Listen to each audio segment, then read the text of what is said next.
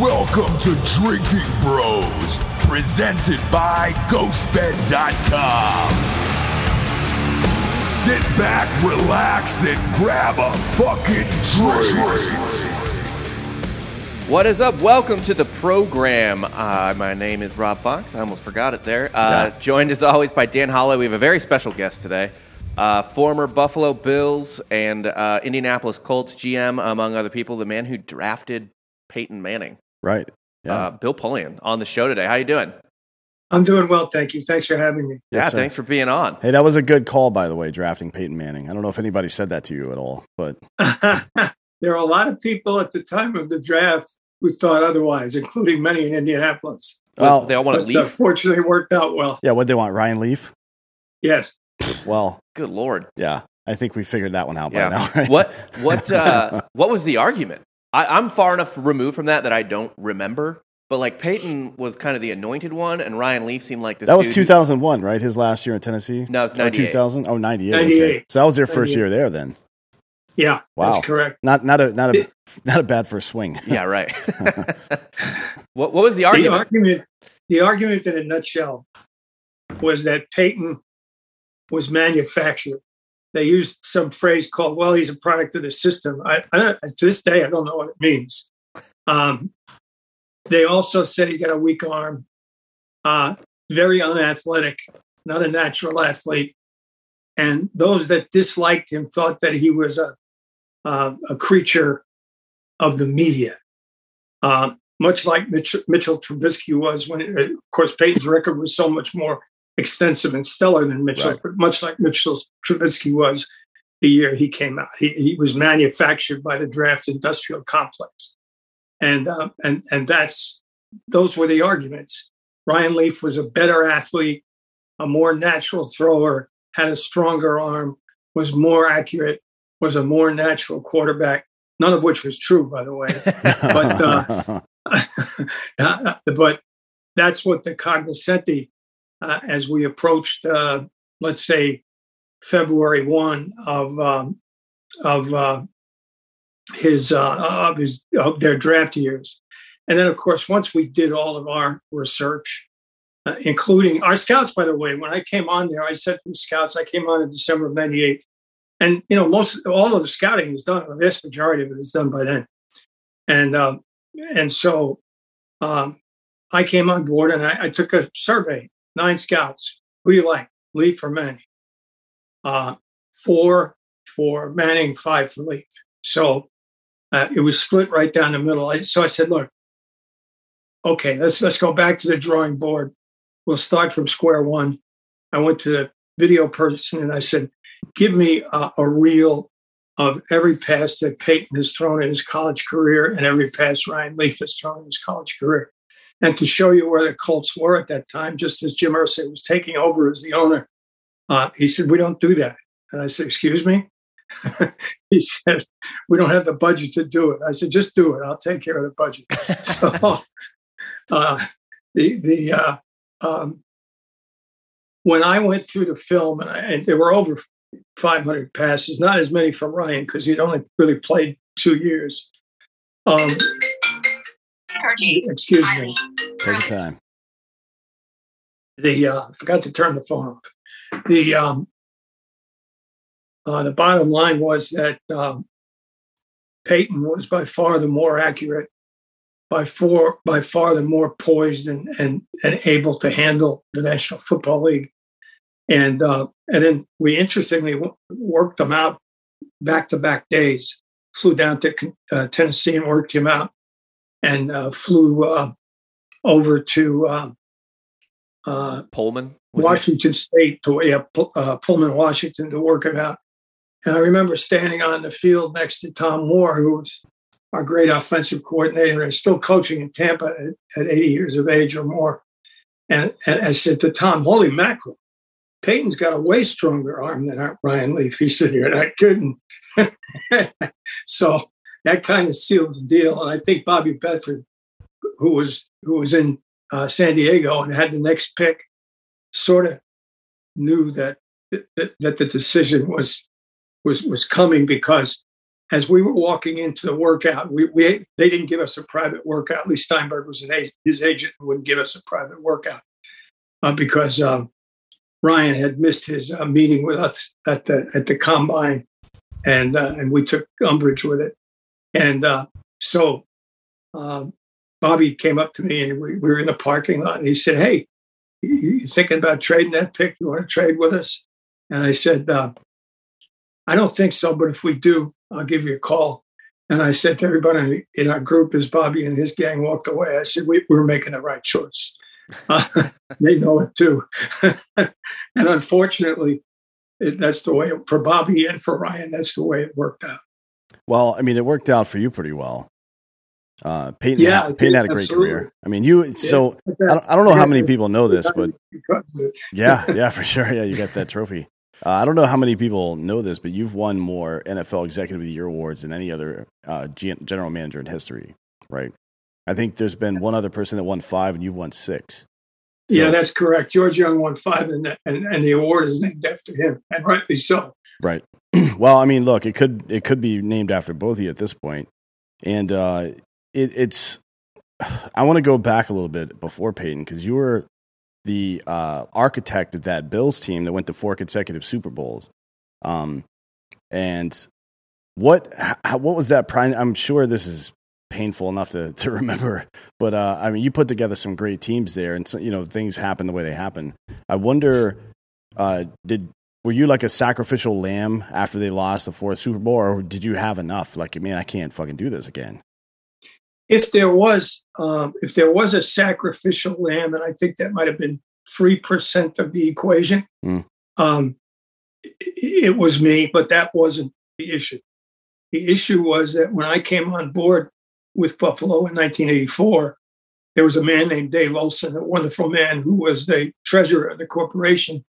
And as the treasurer, had a lot of say in player contract expenditures. And he would come to me, usually around this time of the year, and say, "Let's put our heads together and see what numbers we come up with." So we worked, and he had a lot of sway. He was the second-ranking employee in the company, and Ralph Wilson Enterprises. And so we worked together to bring in Jim Kelly, to sign Bruce Smith, to draft Thurman Thomas. He was a big part of that. Right. And he deferred always and would tell Mr. Wilson, "Listen, Bill's the football expert here. We got to defer to him on football. Let's not argue about who the best player is.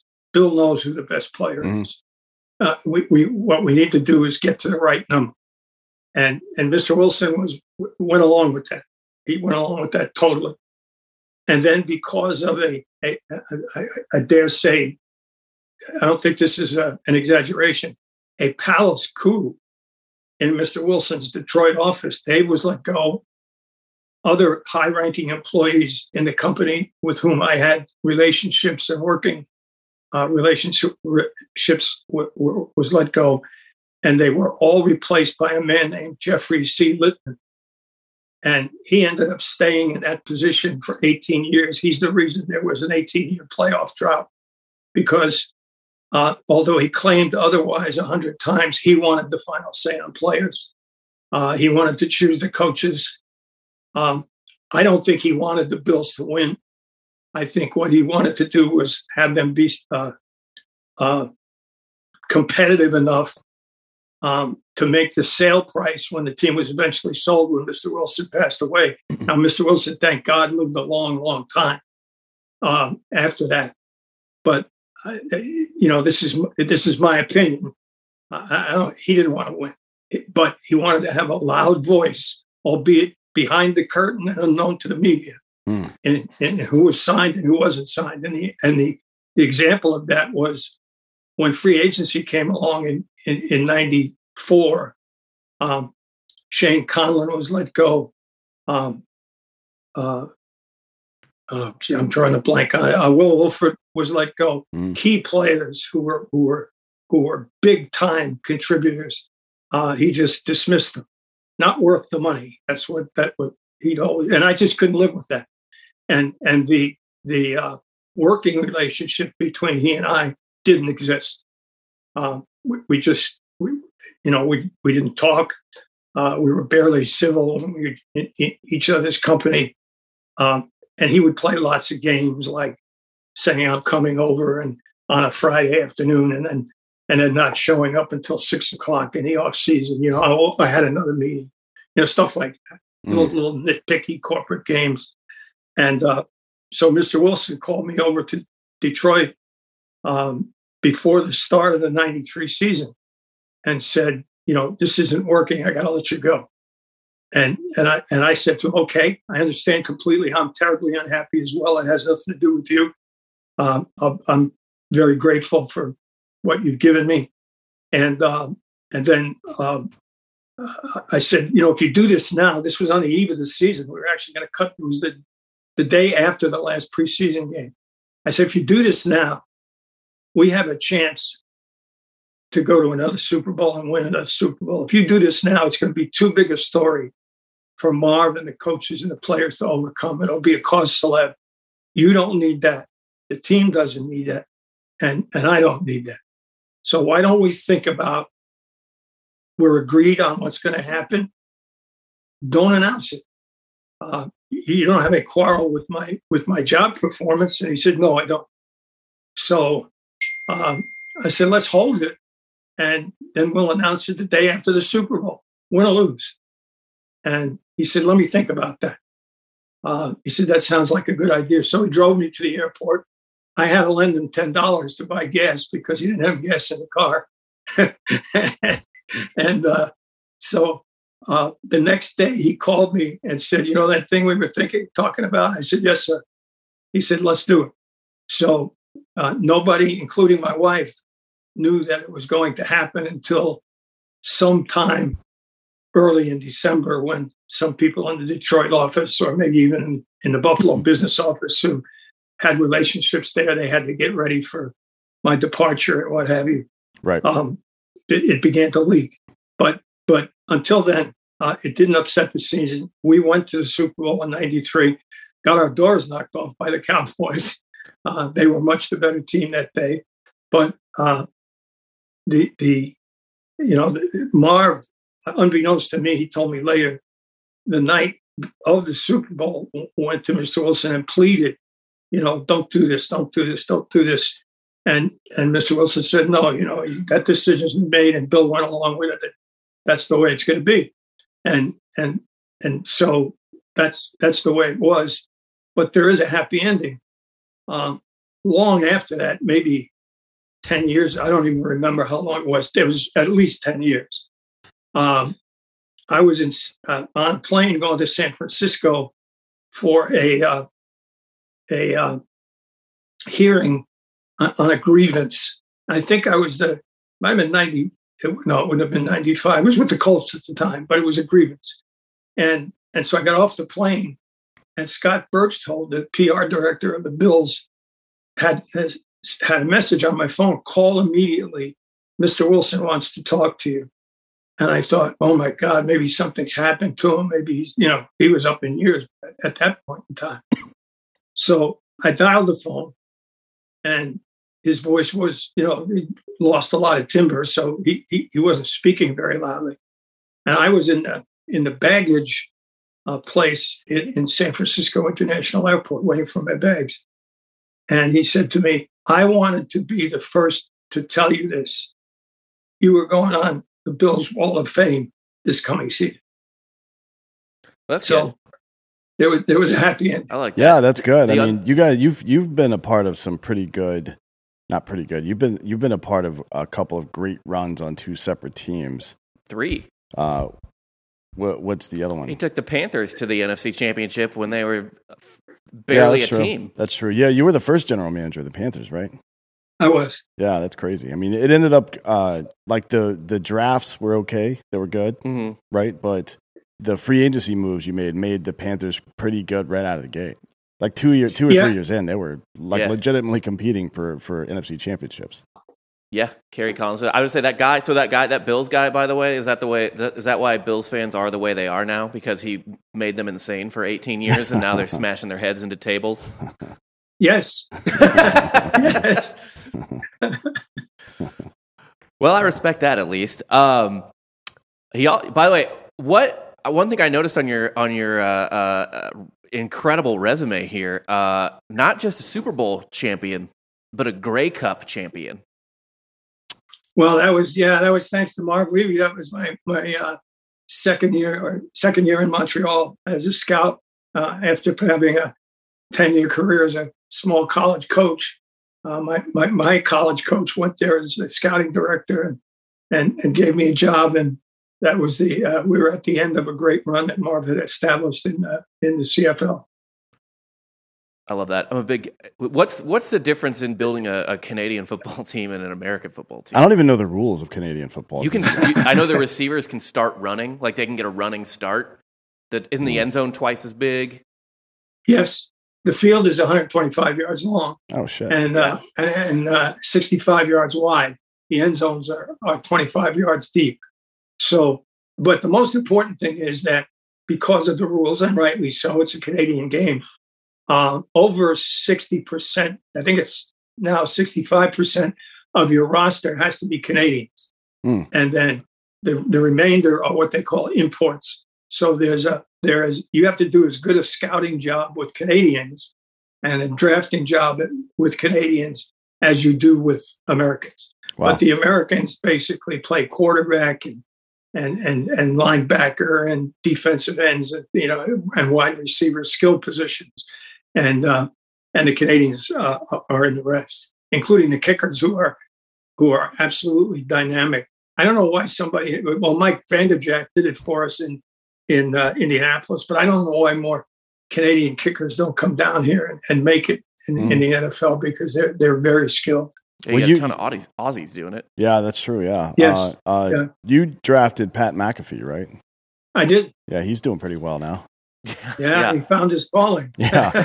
I wish I could have been there at the draft combine for him, because I guarantee you he was trying to try out for all the other positions. He just loves fucking playing football so much. He's like, hey, I could throw a quarterback. I could throw a ball, man. Let me throw it. And everyone's like, Pat, shut the fuck up, dude. Just go punt. So what do you think about how the game has changed over the last 10 years or so since you've been out? I mean, it's this year is a good example of the taunting thing. I'm not sure how the older school people feel about this, because players have been, like in baseball, the old school guys are like, don't show anybody up. But football players have been showing each other up forever, now, right? Like 40 years probably, right? So what are your thoughts on all that and how things have changed? Well, I'm an old timer, so I'm aligned with the coaches on the competition committee. I spent 20 years on the competition committee anyway. I'm aligned with the competition committee on that, because taunting does two things that are bad for the game. On the one hand, kids from age 6 in Pop Warner or 7, when they begin playing, emulate the NFL. That's why you see them running around with wristbands and all that kind of stuff. And so you don't want them emulating activities that are going to send them down the wrong road. Secondly, and equally important, you start to get into a taunting contest, and pretty soon bad things happen, fights break out, etc. We don't want that. Nobody wants that. So in this case, the player is in firm control of whether or not he gets flagged. And the coaching point is make the play and walk away. Turn away from your opponent. Go celebrate with your teammates. There's nothing wrong with that. There's a little too much celebration for my liking, but I'm an old guy anyway. So, but the bottom line is make the play and walk away, and there won't be a problem. So you don't care. You don't care if people do funny stuff, like to celebrate or whatever. No, not at all. Like I enjoyed that. Remember, who was it that put a cell phone in the? Was it T.O.? No, was Joe Horn. Oh, it was Joe Horn. Joe Horn. That was pretty funny, to be honest. But I don't. Whatever. In that era, I'll tell you a funny story. We would close the season with Cincinnati at the very same time as Joe Horn's deal was being spoken about. Yeah, what was that? 2007 or 8 or something? I think so. Right around there.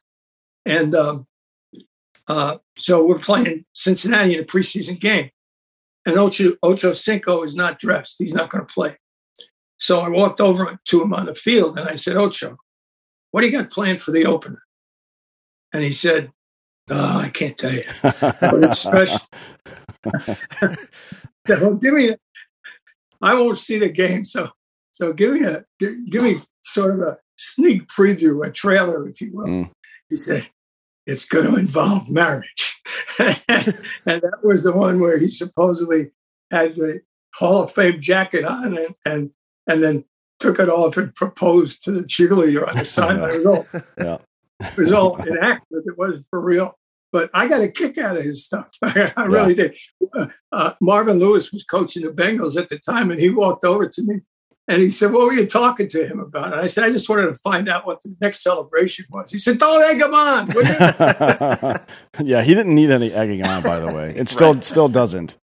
Great Twitter follow to this day. Yeah, he's funny. Yeah, he's a funny dude. He's like if Jose Canseco knew how to spell and read and shit. Because Jose Canseco's pretty funny, but I can't understand what he's saying half the time. Ocho knows what the hell's going on. Like he's an intelligent human being. I'll say that. Not a meathead. I had a lot of fun watching those Colts teams. I especially had a lot of respect for Marvin Harrison. For a guy that skinny, he would go over the middle like he didn't care if he lived or died. I've never seen anything like that since, actually. Like, can you think of a smaller, not that he's short, but a smaller frame receiver that'll just go over the middle and take hits like that anymore? I remember Wes Welker getting pretty brutalized, but that was... Yeah, it's true. A little bit different body. Yeah. It's a little more he's stout, compact. Yeah. Yeah, as is Edelman. You know, Marvin was so competitive that along about our third or fourth year in Indianapolis, he made one of those catches over the middle and got laid out because he was running for more yardage. And I think a fumble ensued anyway because of the big hit. If I'm not mistaken, it was against San Diego. And so Tony and I talked it over, and Tom Moore talked it over after the game. And we said, we got to talk to Marvin about this. So we sat him down and said, Marvin, look, no one's more courageous than you. But you know what? The most important ability is availability. Yeah, no shit. and we need you on the field. So no more runs after the catch on shallow crosses, okay? Go down, baby. Go down. Yeah. We need you there for the rest of the game.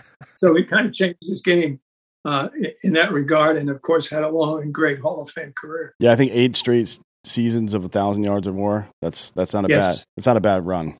Not a bad run at all. I mean, it helps having Peyton Manning throwing the ball to you, I suppose. Yeah, not to and Edgerrin James in the backfield and stuff like that. Those are all good. Those are all positives.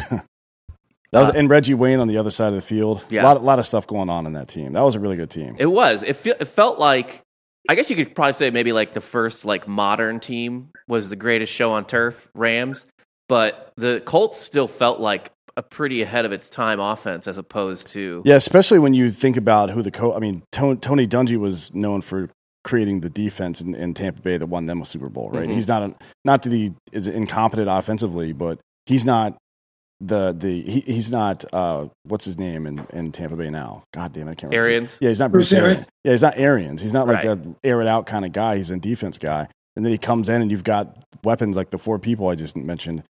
And now it's like, all right, cool, I guess this is going to be pretty exciting.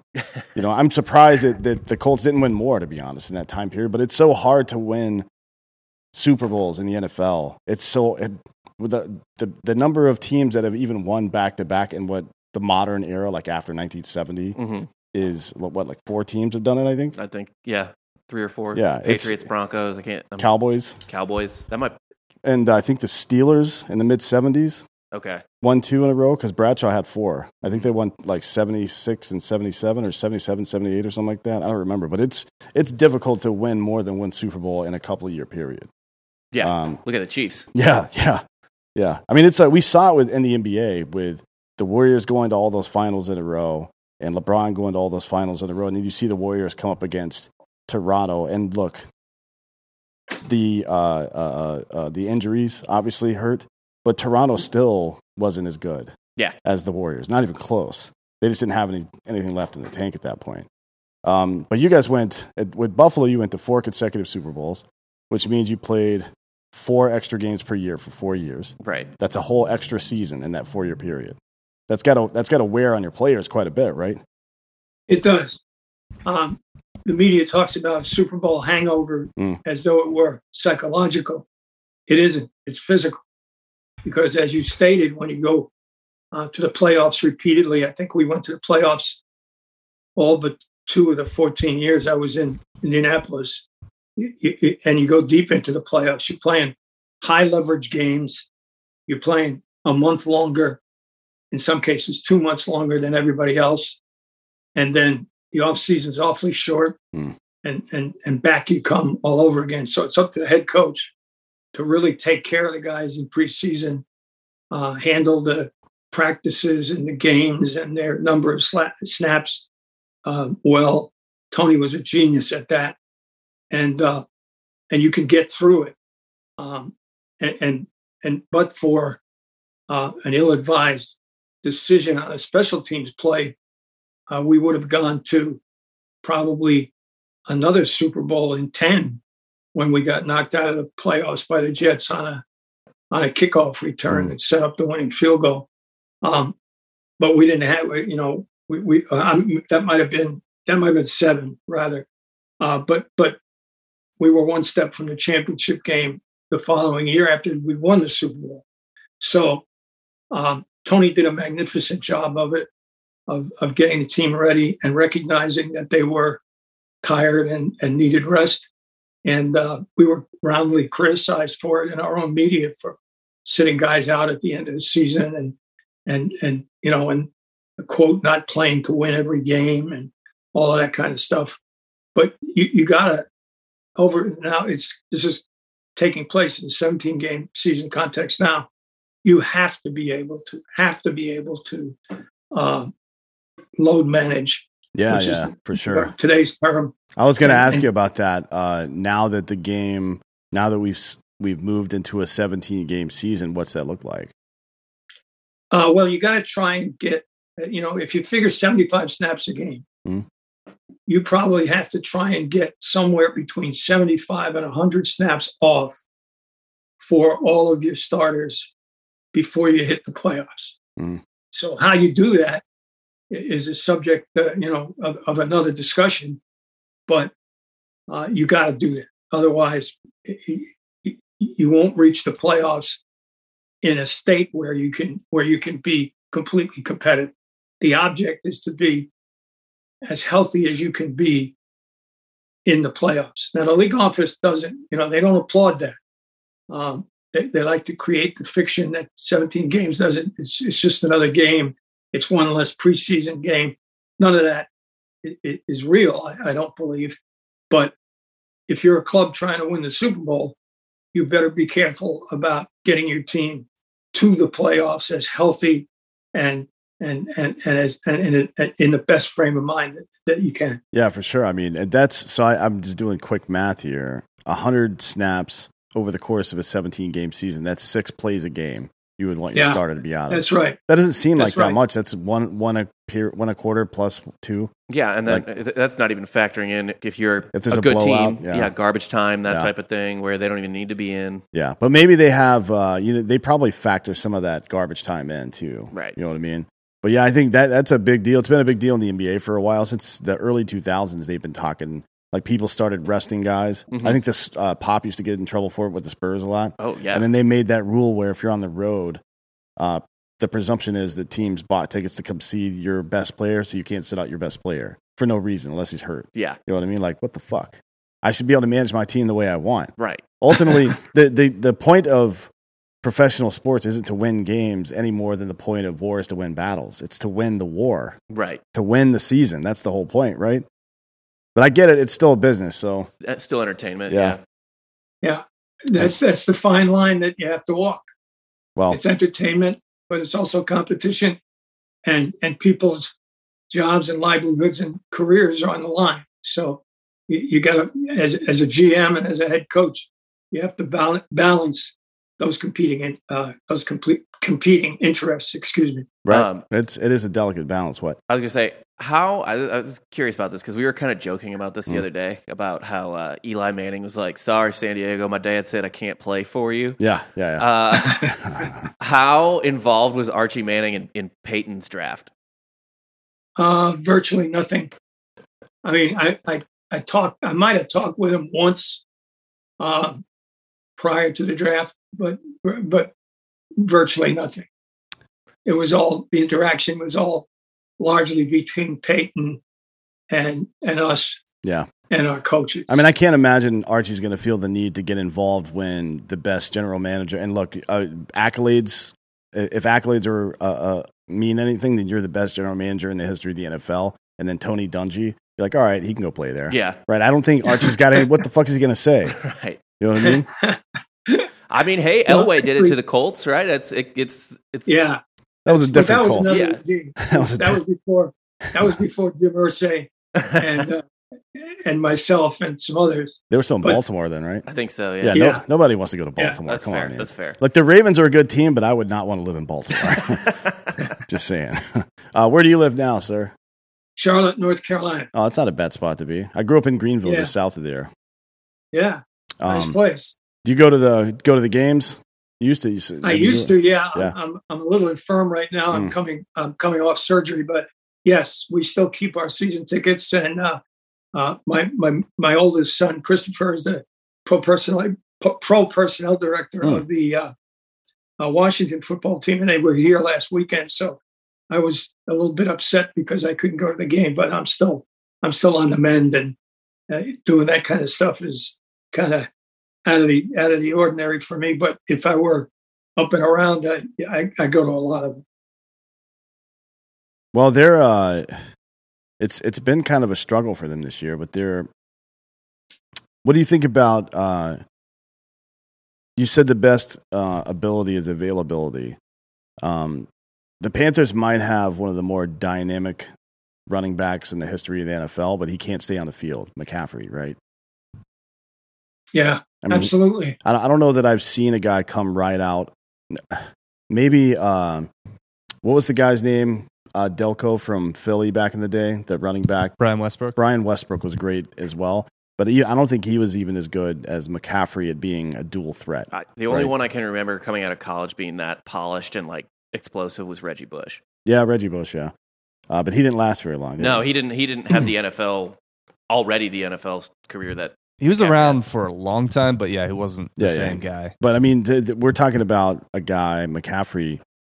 His first 3 seasons came off without a hitch. The last 2, he's been hurt in both of them. So it's like, I know running backs get beat up really quickly in the NFL, but do you have, if you were the GM of that team right now, I know you don't want to armchair quarterback anybody, but how do you assess that situation and decide to keep him or to move on or get more people in that position or what? Well, he's got a contract and it's not up for a while. So his issue is not, hasn't come to the fore yet, but they're doing it exactly right. They husband his number of snaps per game and a number of touches per game because, and the two are almost synonymous because if he's in the game, he's getting the ball. Right. Yeah. So some way or another. So he's rarely a decoy.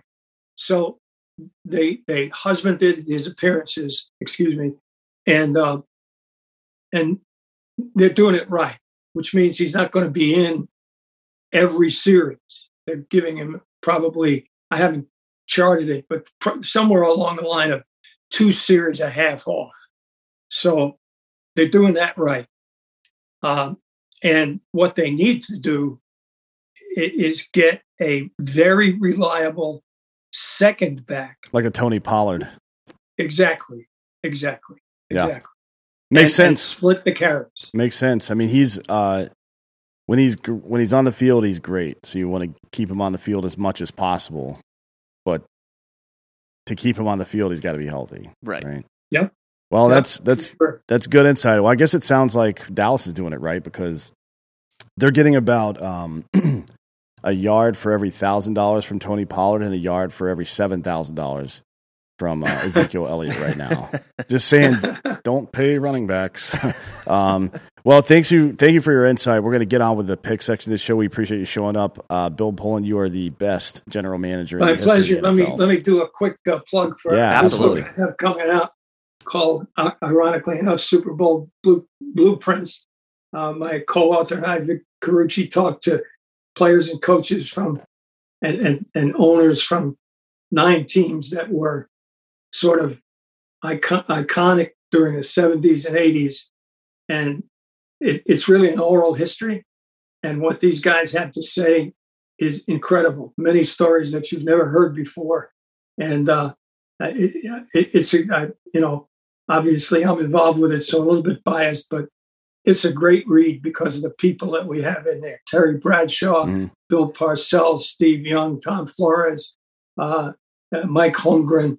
And Doug Williams. It's a great book. So it'll be on sale Monday everywhere. So if you're a football fan, I think you'll enjoy it, especially as a Christmas gift for other fans. Absolutely. Yeah, I'll definitely read that one. I love all the people that you said right there. Yeah. It's like it's the who's who of football for the last 40 years. Yeah, seriously. Great. Well, thanks for coming out. We really appreciate it. Definitely go check out the book, Super Bowl Blueprints, on Monday. That's actually Cyber Monday, too, so you can probably get a good deal on it. Yeah. So. All right. Thanks a lot, sir. Thank you. My pleasure. Let's get on with the picks, boys. I want to talk about who pays for this podcast first. You can talk about me all you want. You're handsome. People like you. Yeah. No, we got some advertisers real quick. We're going to make some picks. We might as well talk about where we make the picks, and that is at mybookie.com. This year, Turkey Day at MyBookie gives you plenty of reasons to be thankful, starting with a $250 risk-free bet on Thursday afternoon when the Dallas Cowboys host the Las Vegas Raiders. That's a game I don't hate on Thanksgiving. Usually it's a fucking nightmare lineup. But bet the spread between the Raiders and Cowboys at MyBookie. When you win, and if you don't, MyBookie will refund you up to $250. Simply put, you can't lose this bet, and that's no risk, all gravy, as no one but this copy says. Before you get your wager in, set yourself up for success by doubling your first deposit when using the promo code Drinkin' Bros at MyBookie. That's promo code Drinkin' Bros to double your initial deposit all the way up to $1,000, so you won't need to break the wishbone to come out ahead on this. Again, it's a free bet. It'll probably brighten up your Thanksgiving when your family's annoying the shit out of you. So free money, essentially. Feast risk-free on Turkey Day with MyBookie, and make sure to stick around for seconds as they gear up for what should be a fun Black Friday with tons of MyBookie will have tons of like odds boosts and stuff, and your pockets are gonna get real filled up with that. But anything, anytime, anywhere with MyBookie. I fill up my pockets with what are those things called? Pizza rolls? Yeah, like the Totino's, which I think is better than Napoleon Dynamite with the tater tots. The tater tots, like that's not gonna work. No.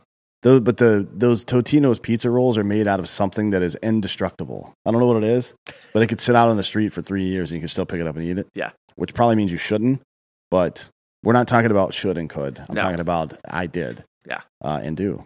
So that's tight. Pizza rolls are tight. Yeah, they are tight. Everybody likes pizza roll. Ghost beds are also tight. I'll just talk about them. Yeah. Real quick, because they got 2 sick deals running, plus a deal on top of that, actually. So they're doing their normal thing. Where they have 2 ghost bed. If you don't know, it's like the best beds that have ever been made in the world. Best box beds you can ever get. Like delivered right to your door. Don't bother going to some dumb strip mall or something. Like you could sit at home and buy one online at ghostbed.com/Drinkin' Bros. They're running 2 huge deals that they kind of always run because they're just very generous. The first one is a bundle deal where you buy one of their 4 mattress types, and then an adjustable base, and then you add on whatever you want from there. More beds. Sheets, pillows, whatever. You're not an animal. You're not just sleeping on a naked mattress. Whatever you need to add on to there. You'll get 40% off at ghostbed.com/Drinkin' Bros if you do the bundle package. It just has to start with mattress and adjustable base. Or if you want to shop a little more a la carte, that's fine too. Maybe you need like 2 mattresses, but you've already got bed frames or whatever. Or you just want a pillow. Like you really just want one pillow. Whatever you put in your cart, you'll get 30% off if you use the promo code Drinkin' Bros at ghostbed.com/Drinkin' Bros. And for this week, since it's, kind of Christmas shopping time or whatever, now through Cyber Monday, GhostBed is offering a free weighted blanket with any purchase of $1,000 or more. And this is a mattress situation, so you're probably going to spend that most likely. The blanket's a $289 value, and it will be automatically applied to your cart when you spend over $1,000. And that's, even with the code and stuff like that. So it's not like the dumb thing where it's like, oh, we're offering this deal, but not coupled with this deal. They're just like tossing all their fucking deals in there. Yeah. They're giving you a lot of free shit, a lot of discounts. So free weighted blanket now until Cyber Monday. So you got a couple days to do that. And again, you can finance these beds. It's like $35 a month, 0 down, 0% financing. Made in America, 20-year warranty, all fun shit. GhostBed's dope. They are dope, yeah. And tight. If you put 2 ghost beds together, like put one on top of the other one, you can put your penis between them. Mm-hmm. And it'll stay cool because they're cooling mattresses. Yes. We've met the creators and made them watch us do that. Yep. I just wanted them to see that it could be done more for myself, I guess. But anyways, NFL week is starting technically a little bit early this week because it'll be earlier in the day on Thursday, right? Right, yeah. It's Thanksgiving. We're giving thanks for finding the land we're on. We did. That's the most American of virtues, being able to discover something that somebody already lives in. Right. I just discovered your house, man. I am actually upset that we didn't say we discovered the moon when we landed on it. What did we say? That we just landed on it. Oh, yeah, that's stupid. We should have said we discovered the moon. Well, I mean, what he actually said was one small step for man, one giant leap for mankind. But, I agree, I guess. And, we're doing a lot of apologizing for things these days. Not going to apologize for showing up and kicking somebody's ass. Sorry. Sometimes this is how it goes, man. You should have fought harder if you wanted to keep your land. I don't get this whole fucking debate. Land, people have been stealing shit from each other forever. And just because we were the last ones to do it, we're the fucking blame. Right. Like, fuck you, dude. Get out of here. Native Americans colonized the Americas too. They're not from there. Yeah. Who fucking was here before then? They actually wiped out quite a bit of native species. Yeah, fuck them. Yeah, giant sloths, man. Giant sloths. Yeah, that's true. But there's the Mothman, I think, was here. Yeah, Mothman. Number of mythical creatures, actually, including Jesus. Yes. Were cruising around the Americas. Well, Adam and Eve. Yeah. Jackson County, Missouri. Brittany doesn't watch the sports show. I was going to talk shit. She's from the Lee Summit area. So, yeah. She might be Jesus. She might be Eve. Like the fucking, what is it? The Da Vinci Code, where the woman is, spoiler alert, it's 30 years old. Yeah, Jesus is like descendant. Yeah, because he banged Mary Magdalene or whatever. Yeah. I think it would be funnier if, like, one day she just hands you an apple and you see like a snake slithering out the door and like peeking back in and watching to see if you're going to eat it or not. Yeah, I mean, snakes aren't, to be honest, they're not very good at hiding. No. I haven't been surprised by a snake in decades. Like when I was a child and I didn't know what they were. But now that I know what they look like and where not to go to encounter them, snakes don't break into your house and shit. They're not very good at it. So if you saw one, you could probably see. Like if you're just going about your daily life and there's a snake trying to trick you, you're going to notice, I think. I can't disagree with that. It's pretty sound logic. The logic is sound. Yeah. All right, so first game up is an abortion. It's the Bears at the Lions. To be honest, as inconsistent as the Bears are, this might be the Lions' only chance to win a game this season. Mm-hmm, mm-hmm. Plus, Matt Nagy has allegedly lost the locker room. Oh boy! I still don't know if that's enough to lose to the Lions, though. We'll see. Might tie. It's Chicago -3. Honestly, I'm not gonna bet on this game, because it's gross. It's pretty bad. It's a Thanksgiving tradition like no other. Bet on the Lions. Yeah, it's the worst Thanksgiving tradition. What's the Lions' record in this game recently? I'll look it up overall. I mean, well, I guess the last couple of years, the last 10 years or so, they've had Matt Stafford. Mm-hmm. And now they don't. Well, yeah, they were competent for like a few of those years. Mm-hmm. Like they made the playoffs once or twice, but Yeah. I mean, if you want to sprinkle a Lions money line at plus 140 just for shits, because it's, you got nothing else to do at 11:30 on Thanksgiving. I think you would be better off buying however much money that is worth of drugs. All time, they are 37, 42, and 2. So under 500. Yeah, I would say Chicago -3 is probably safe, to be honest. The Lions are terrible. They're really bad. I don't care if he's lost the locker room or not. But right. I'm just not going to bet that game. This game I am going to bet. Yeah, I like this. Raiders at Cowboys. Dallas -8. What do you got on this? I'm just going to buy a point and take the Cowboys. Yeah, that's probably. They might safe. beat the shit out of the Raiders. It's not. The funny thing is, I feel like the Cowboys are a pretty good team, but have no reason to be urgent because their division's so bad. Yeah. So you kind of never know week to week. They're just we just need 10 wins and we're good. Because they're probably not going to get a bye. I don't know what the standings are right now, but I need to look at the standings again. But I mean, there's probably a ceiling on them. Although I know the Bucs have kind of fallen back down to earth a little bit, but yeah, I mean they're the same record as the Bucs and they're a half game behind the Packers. But even still, I feel like they know they're in. But the Raiders are awful. The Raiders are really bad, especially their run defense. I mean, it's really bad. I think they're bottom 3 in the league in run defense. And the Cowboys have Zeke and Tony Pollard, as we were just talking about. I think this is probably a 10-point game. So I'll probably take a point and take it to 7 as well. But honestly, I think they cover 8. Yeah. Feels safe. Next, we got the Bills at the Saints on the night game on NBC. I like that they added a third game. Yeah. Because although at this point, I'm actually usually watching college football because you got the Egg Bowl. Yeah. I think UT plays at some point. Yeah, there's usually. I mean, most white people are passed out. Yeah. By 7:30 because of tryptophan or whatever the fuck it's called. I don't eat turkey on Thanksgiving. What do you eat? Brisket and ham. Okay. When you assholes come over to my house this weekend, I will have a honey baked ham, a big one, like an 8-pound honey baked ham and a fucking brisket. I like the brisket. Yeah. You got a ham guy? You can keep the ham. It's for the most part, I agree with you, but honey baked ham is. Yeah.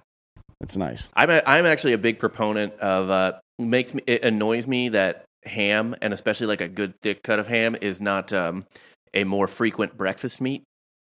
Well, I guess it depends on where you are, right? But even like the McDonald's ham that they have, it's like some stupid little piece of Canadian bacon. That's not real ham. Right. That's not real meat. Fair. That's like crickets and shit they ground up. Snowpiercer food. Yeah. Ivan Huerta. Yeah, I might stuff the brisket up the turkey's ass. That's a good idea. I might do that. I don't know. We'll see. Did you see, by the way, I think it was NBC News. They were talking about ways to deal with the fact that turkeys are more expensive. And one of the ways was just don't buy one and people won't show up. Like, what the fuck? What kind of advice is that? It's like, remember how the morning shows used to always give stupid travel tips. I think there was a thing about it in 30 Rock. Yeah, they took a drink every time Matt Lauer said something inane about traveling. Yeah, so I'm pretty sure that has flipped now, and they're just using that as a propaganda device. Yeah. Like, you don't need to see your friends and family. I agree, by the way. I don't want to see my friends and family, but whatever. Anyways. I don't necessarily agree. How much are turkeys usually? Because they're like fucking know. It's like $1.50 a pound. People only buy it once a year. Yeah, literally. So Randall's was running a deal. If you're a Randall's member, by the way, that costs nothing. You just go up to the register and you're like, "Can I get a Randall's card?" Yeah. It's 50. Their turkeys were 50% off. I got a 20-pound turkey for $23. I saw them, and when you walk into Randall's over on whatever that road is right there. Oh, Brody. It's like Brody. Yeah. When you walk in, they have that display right there, and there's like fucking 10 turkeys in there. Yeah. Like big ones. Who the fuck is missing out on turkey? Yeah, no one. I don't believe any of this shit. Anyways, fuck the Bills. Yeah. Right? The Bills have been reeling lately. I mean, the Saints just got rolled by us. Yeah, the Saints suck, but I mean, the Bills only scored 6 points against the Jaguars and then only scored 15 points against the Colts. Right? They might be costing. What's their record against the spread? Because I feel like they are costing bettors a lot of money. I bet they are. I bet they are. I mean, you got to think people bet the fucking house on them against the Jaguars. The Bills is a little, or the Colts is a little bit, I guess, more of a you never know kind of week. They're 5-3-1. So depending on how you scored, either 5-3-1 or 5-4-1 or 6-4, I guess. But yeah, they're 5-4-1 now against the spread. Not great.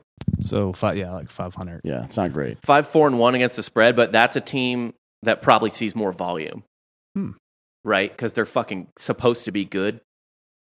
Probably. When you say see more volume, you mean the spreads are bigger? I mean, they get more money bet on them. Oh, yeah, for sure. Yeah. You know what I mean? So their 4 losses against the spread is more damaging than like if the Raiders lost 4 games against the spread or some shit. I mean, up to last week, they were like a top 4 favorite to win the Super Bowl. So. Yeah, not anymore, I would imagine. But they probably still should be. This happens every year to NFL teams. Do you know how rare it is for a team to have a wire-to-wire good season, regardless of who you are? Yeah. And it's just like the fucking media generates these narratives like, oh, is Pat Mahomes dead? Like, no, he's not. They're fucking figuring out their offense in games that mean nothing. That's what's happening right now, you stupid bitch. Anyways, this is an interesting game, to be honest. The Saints just signed Taysom Hill to some weird-ass contract where he might make up to $95 million. Right. But he shouldn't make any of that money because he's never doing anything. Yeah. And if their goal is to bring in another quarterback to actually run that team for the next couple of years, what the fuck are you paying him $40 million for? Are you really that's guaranteed? I think $40 million. Yeah. So you're paying a backup quarterback that sometimes does some other stuff like Slash back in the day, whatever his name was. He's also a gunner on the punt return team. So I don't care about any of this. $40 million for that guy. Making tackles. Yeah, no, fuck him. It's insane. Anyways, that's not the point. The point is that the Bills need a big win right here. It's Bills minus 5.5. I'll take the Bills minus 5.5. I think so too. And also, they are kind of like on again, off again. Yeah. Because like what? Let's see what happened here. Well, that one game was the Jets, but right. I mean, but in their last 4 games, they pretty handily. I mean, they beat the Dolphins by 2 touchdowns. So last 6 games. Beat the Chiefs pretty handily by 18 points at home. That's crazy. Then lose to the Titans, who are for some reason giant killers, but then lose to dog shit teams. Then they beat the Dolphins by 2 scores. Great. Then they fucking lost to the Jags, and then they beat the fuck out of the Jets. Then they lost. It feels like they're gonna. This is what was the line? 5.5. Oh yeah, this feels like this feels like a double-digit win. Yeah, you're probably right. I mean, I'll take it at 5.5. I think that's safe. Yeah, I think so too. First up on Sunday is Steelers at Bengals. Jesus Christ. That's gross. Bengals probably going to win this game. Cincinnati minus 4.5. I don't think so, buddy. They against the spread are not good. So I'm not going to pick the Steelers either. I'm not going to bet this game, but I would be, if you're thinking about betting this game and it's like, oh, the Bengals should win this game, they should win. Probably by 3. Yeah. The 4.5, a little out of my comfort zone. But I'm not, the Steelers suck so bad that I'm not even willing to take it to plus 10.5 on a teaser because they could very well get beat by 30 fucking points in this game. You know what I mean? This game's all over the fucking place. Gross. Let's skip that one. Yeah. Sorry, Steelers fans. But Pittsburgh's 4-6 against the spread. Cincinnati's 5-5. Yeah, terrible. 2 very, very good teams. This is one of the 3 exceptional games that are happening this week, and they're all a little bit different. Buccaneers at Colts. 2 very good defenses, 2 teams that have a pretty decent run game. What do you think is going to happen here? It's Tampa Bay minus 2.5. Tampa Bay was kind of cruising earlier in the year, and now they're really actually having to play to get a bye. Mm-hmm. So, I mean, they need to fucking win this game. Like, this isn't like it's another good team. Hopefully we win or whatever. Like, they're in a place now where I don't think they're kind of fucked at 7-4. I feel like a little, yeah. I mean, they've since they've gotten their act together, I guess, for lack of a better phrase, they've lost to 2 shitty teams. Yeah. So when really good teams lose to shitty teams, that doesn't really bother me that much. That's just a lack of concentration or something weird happened or whatever. Last night against the Giants, they looked okay. They played 3 quarters of football last night. Right. They still didn't play a full game. It should have been 45-0, but whatever. Or 45-10, rather. At the Colts are going to give them a challenge, and I think that's where they actually play their best football. So yeah, I mean, Buccaneers 2.5. That's probably good. I don't know. I think they win. I will say this though: the rest of the Bucs schedule is pretty fucking shitty. They play the Bills at home, and other than that, it's Falcons, Saints, Panthers, Jets, Panthers. So they've got some breathing room. Well, the Colts' number one fucking weapon is their run game. And Jonathan Taylor is having a very, very good year. Like he's way better. He's the guy we saw in his sophomore year, not the guy we saw in his junior year. Yeah. Right? Which is good for Indy because they got a great deal on that motherfucker where they drafted him. The Bucs give up 78 rushing yards per game. Pretty good. 78. That's 10 less than anybody else. Yeah. And it's about fucking 50 less than the Chargers give up. I think that in matchups like that where your fucking best asset neutralizes the other team's best asset, you probably have an advantage. Mm-hmm. And then also you have Tom Brady. Yeah, I like this because they only have to win by a field goal, right? 2.5 is a pretty friendly line. Colts are kind of middle of the road defensively. I mean, they don't give up too many points, but they give up a lot of yards, I guess, particularly in the passing game. So I think maybe the points thing is almost like it's like the batting average on balls in play. Yeah. You know what I mean? Kind of situation like maybe you're just unlucky sometimes. Or maybe the other team is lucky and they have to settle for field goals or miss field goals in point scoring situations or whatever it is. I'll take Tampa Bay 2.5 right here. I like that too. I talked myself into it. I like that too. I mean, the Colts could easily win this game, but I think if you had to play this game 10 times, the Buccaneers win by 3. Yeah. 6 out of 10 times. Probably, like that. Yeah. Next up is Panthers at Dolphins. Don't watch this. This is bad. I mean, I don't know who's active for both of these teams, but I know that they suck. Dolphins won 3 straight. Fins up. Shut up. No. We're not doing that. Tua's turning it around. 2 against the Texans. They beat the Texans and Jets. I don't know what happened with the Ravens, but man, this team is fucking terrible. The Dolphins make me sleepier than all the retirement homes in that fucking state. Yeah. Like, I just get so goddamn bored thinking about the Miami Dolphins. And then, I don't know. I'll root for Bill Paulian's kid and take the fucking Panthers at -1.5. They should win the game. Like, I know the records are kind of the same, but like, the Panthers are better. Yeah, they're quite a bit better, but that doesn't necessarily mean anything, especially this year. Let's see. Let's look at Tua's last couple of games. Against the Jets, he was 27 for 33. That's pretty good. 81.8% completion percentage. He's back. We just needed him to play the Jets every week. Yeah. That's all. Shit.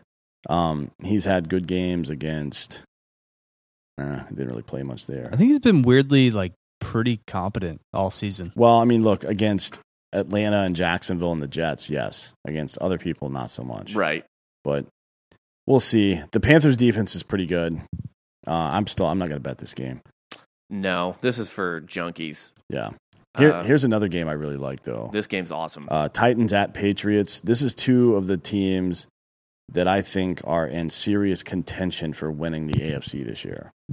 Yeah, as long as the Titans don't have to play the Texans. Yeah, I know, right? Jesus Christ. But that's again, I just don't judge a good team by losing to shitty teams. I don't care about that. That's meaningless to me. Like, they lost to the Jets and the Texans. Those are 2 of their 3 losses this year. To me, that shit doesn't even count. That's just a lack of focus. They don't focus. Yeah, but they're not going to. They're going to focus against Bill Belichick. At any rate, this is New England -6.5. I think that's probably a little high. Yeah. I think it should be New England probably to bait people -3.5 because it's probably going to be a 3-point game. So I'm going to take the Titans at +6.5. Good teaser game. Yeah. You could take it up to 12. You could take it up to Titans 12.5. Or Patriots half point. Or Patriots half point. I'm good with either of those. Yeah. Those are both good bets. Because I think the Patriots will win this game by a field goal. I don't think they're going to win by 7. Yeah, I do think they win. They're on a fucking roll right now. Now I'm just kind of hoping that, even though I still think the Chiefs are going back to the Super Bowl, I'm just kind of hoping for Patriots Bucks. It would be hilarious. That's what we all want, really. Yeah. Like, if you don't have a rooting interest in a team, you want something fucked up like that. Would be I'm telling you, that would be the most watched Super Bowl ever. Yeah. People that didn't know what football was before that would be watching fucking the Super Bowl. I mean, what is it, like 120 million people a year watch it? Something crazy like that, yeah. This might be the first billion. Yeah. No, actually, to get a billion to watch the Super Bowl, you need a Chinese dude playing. For real. Like, you would need a Chinese quarterback or some shit. Which would be that'd be dope. Because then people wouldn't care about soccer anymore.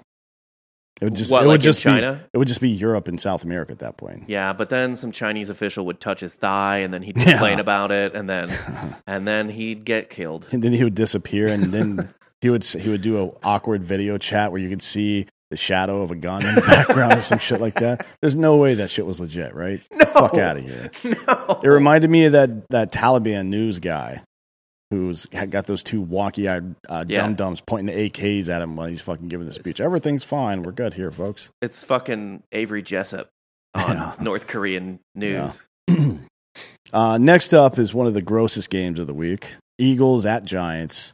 It's Philly minus 3.5.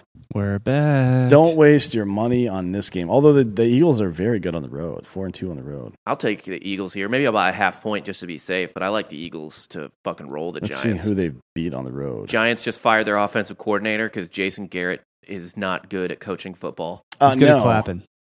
No, the only reason Jason Garrett ever got a job is because that other dude got caught with a gun in the fucking airport. What was his name? Switzer? Yeah, Barry Switzer. Yeah. Otherwise, he would still be there probably. You know how loyal Jerry Jones is. Yeah. Like Barry Switzer would still be there. To a fault. My favorite Barry Switzer story is how when Trump was running, I think, in 2016, Barry Switzer was seen leaving Trump Tower, and everyone was like, oh my God, is Barry Switzer... Like, first off, he's been retired for like 20 years. Like, oh my God, is Barry Switzer gonna vote for Trump and like all this stuff? Or is he gonna endorse Trump and stuff like that? And then someone finally interviewed him like 2 days later. Not even interviewed him. It's a hotel, bro. He was like, I went in there to get a Starbucks. It was like 2 days of people being like, is the Barry Switzer endorsement imminent? Does anybody... What athlete could endorse a candidate that would make you change your mind on who you were voting for? I literally have no idea. Yeah, exactly. Yeah. So fucking shut up, bunch of bitches. Don't waste any of your money on this game. It is not a real game. And there are no consequences in this game, except for the fact that if the Cowboys keep doing dumb shit, they could fucking lose the division again. Yeah. Or somebody with a losing record could win that division. Like legit this year. It could be an 8-9 team. That'd be really funny. That's what I want. They're like, it's like if the SEC was terrible. Yeah. That's what the NFC East is. It's depressing. Yeah, it's bad. Speaking of depressing, Falcons at Jaguars. Even money, guys. Here's your chance. I actually love this. Like Falcons all the way. I'll take this any day. Probably, yeah. Yeah, that's actually pretty good. God, I don't know if I can even do that though. No, it's terrible. First off, these logos look like this is like a movie. You know what I mean? Like it's two fake teams. It's an Any Given Sunday direct to DVD sequel.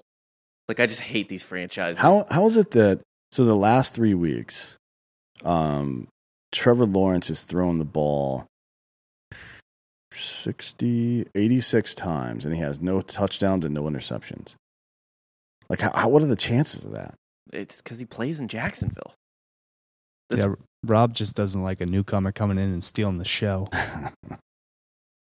Who?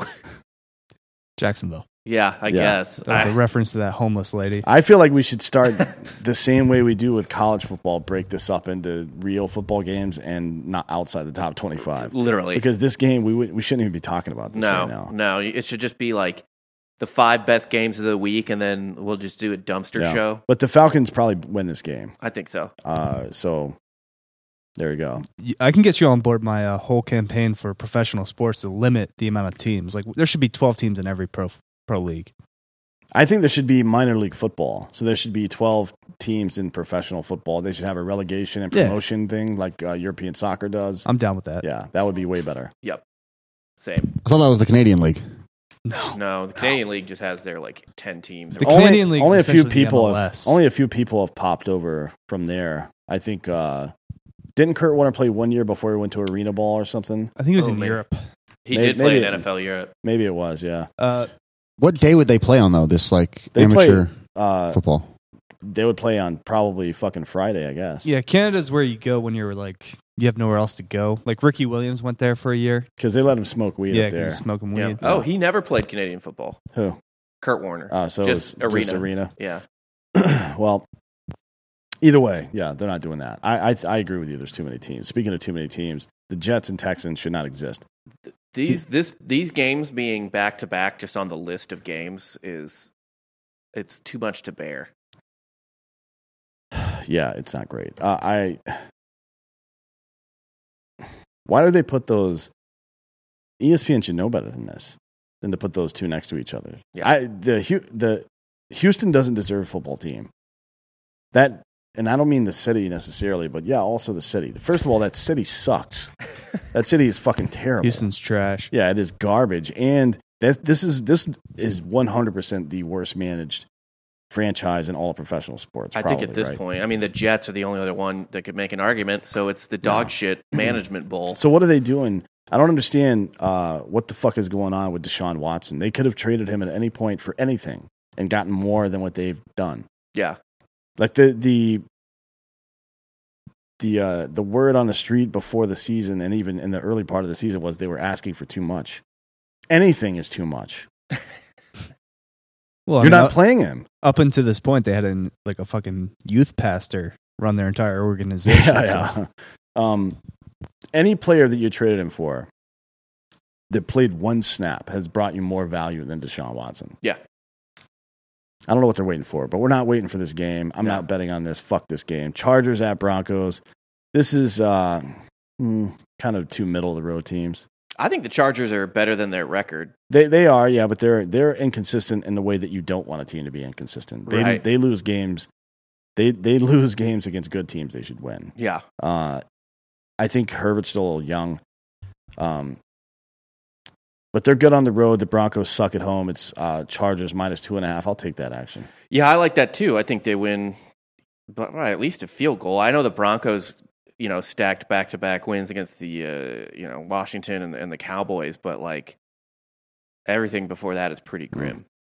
Yeah. So I don't know what anyone thinks they're going to do. I think the Chargers are a genuinely good team, and I think, I don't know, maybe they've just had a tough record at the start. Although they lost to the Cowboys, but yeah, they caught the Patriots when the Patriots started rolling. At Baltimore is not easy, even though they got the shit kicked out of them. Their only egregious loss is to the Vikings, right? Like they've played, Yeah, but the fucking Packers just lost to the Vikings too. That's Kirk Cousins bullshit. Yeah. Like he's going to show up and pop you every now and again. He just throws haymakers, and it sometimes works out. Yeah. And we'll get to them in a second. Well, I guess we could do this now. Vikings at 49ers. It's San Francisco -3.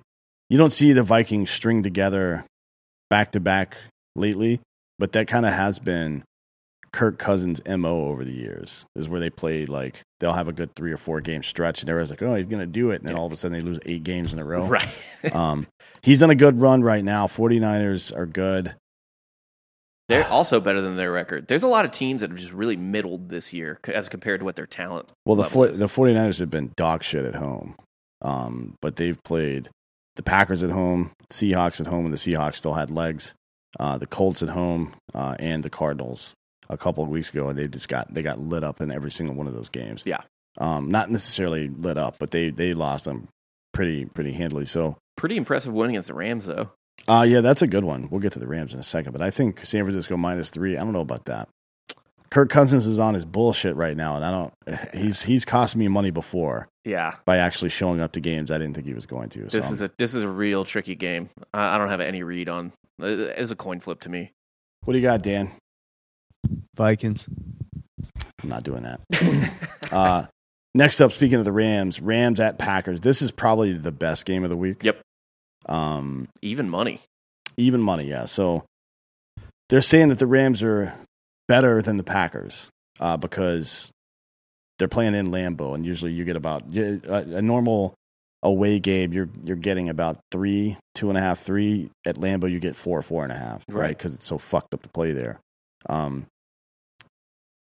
We'll see. I'm going to take the Packers here. As much as I hate Aaron Rodgers, I love Aaron Rodgers. Actually, I just like to talk shit about him. But I'm going to take the Packers here, but because I think that OBJ is cancer. Honestly. Wait, is or has? Either way. Yeah, that's fine. I don't know if he has cancer, but I think he is a cancer to any football team he shows up to. Yeah. It's beyond fucking personality differences at this point. Way beyond it. He just wants everything. At first, it's like, why don't you throw the ball? I feel like if he got 20 targets a game, he'd start complaining that, like, Matt Stafford wouldn't let him fuck his wife. Yeah. You know what I mean? Yeah. Like, it's just always not, there's never enough for OBJ. Yeah. Yeah. You got to shit on me more. Fuck.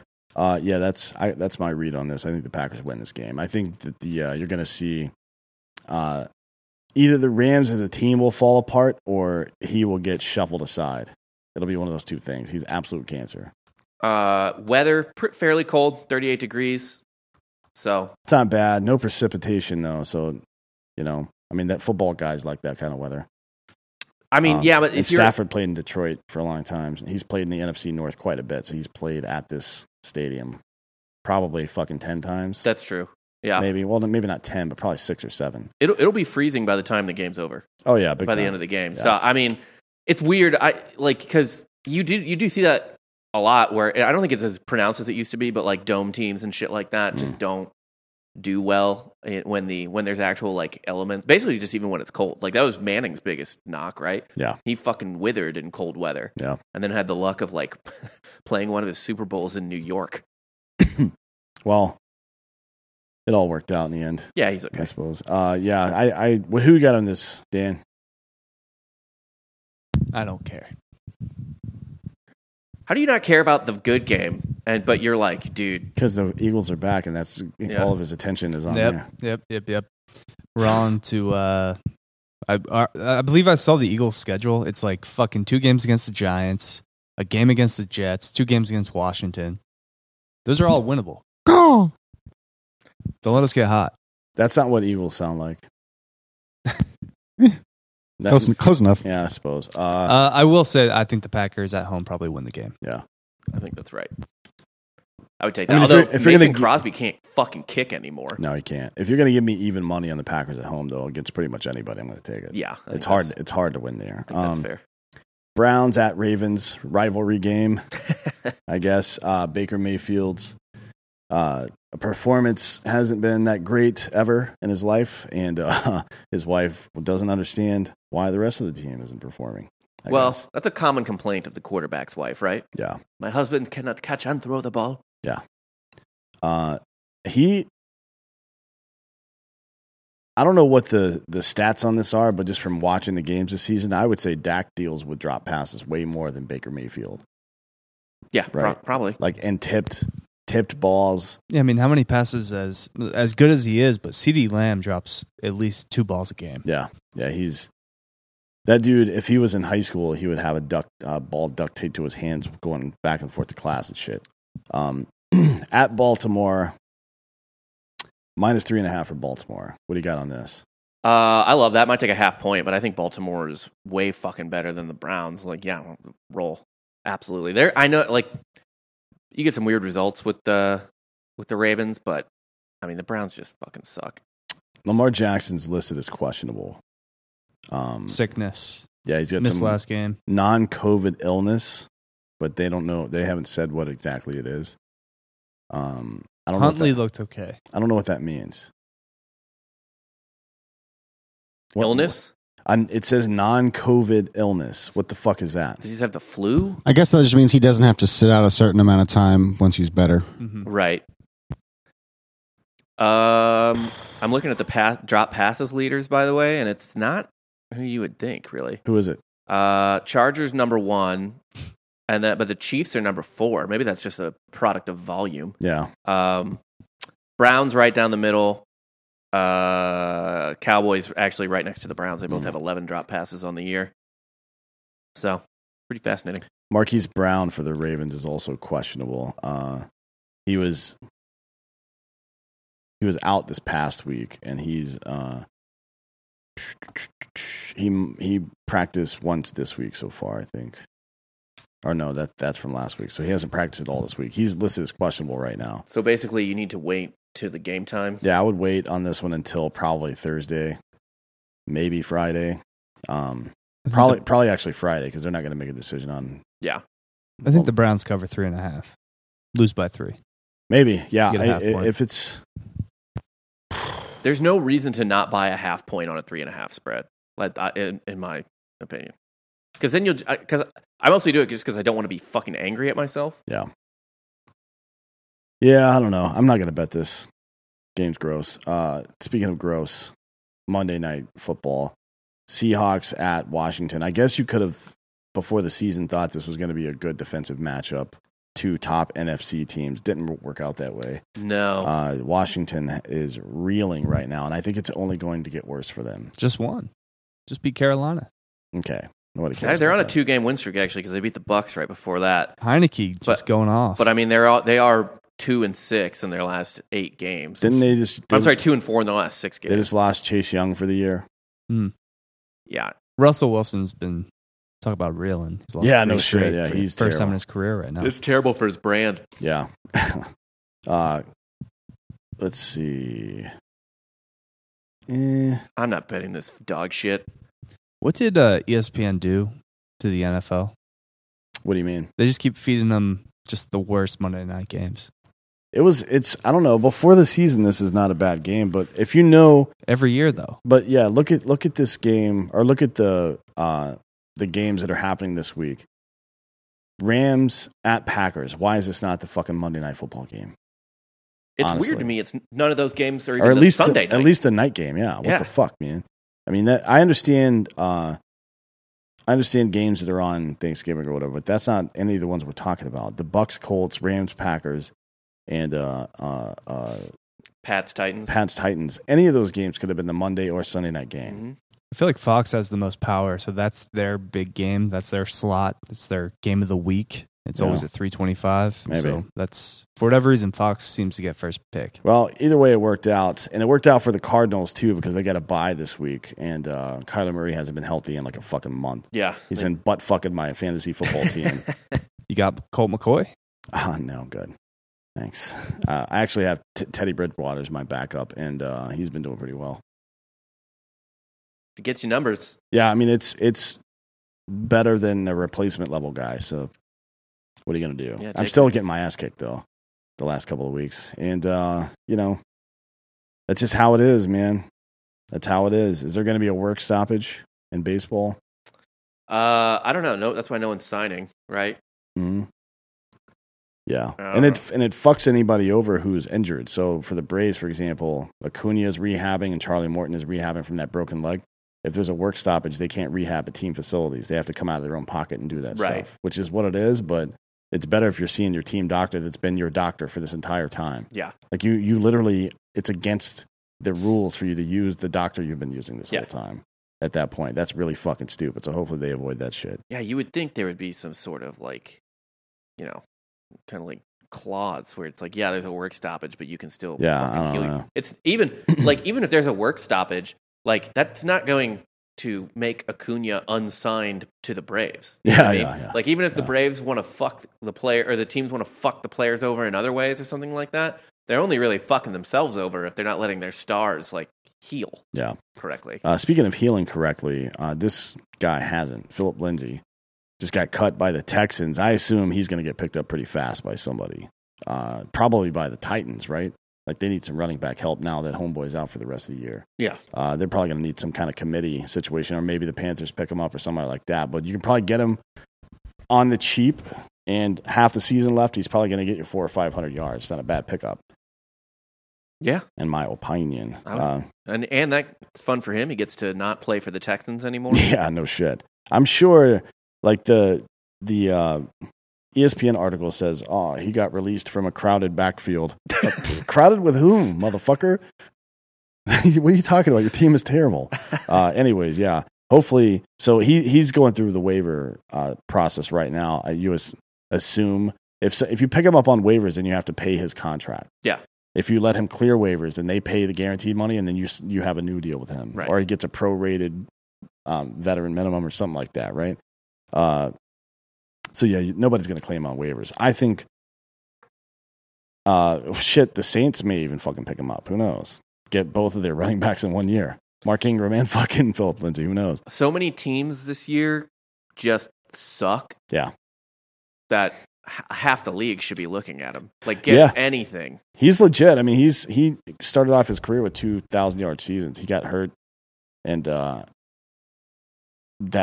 played kind of. I mean, he played 11 games in the 20 season, but it was like you could tell he wasn't really right that whole year. Yeah. And then he sat out the rest of the 5 games, and this year he's been playing on the Texans. You can't use that as a fucking measure of anything, except for his fucking patience, I guess.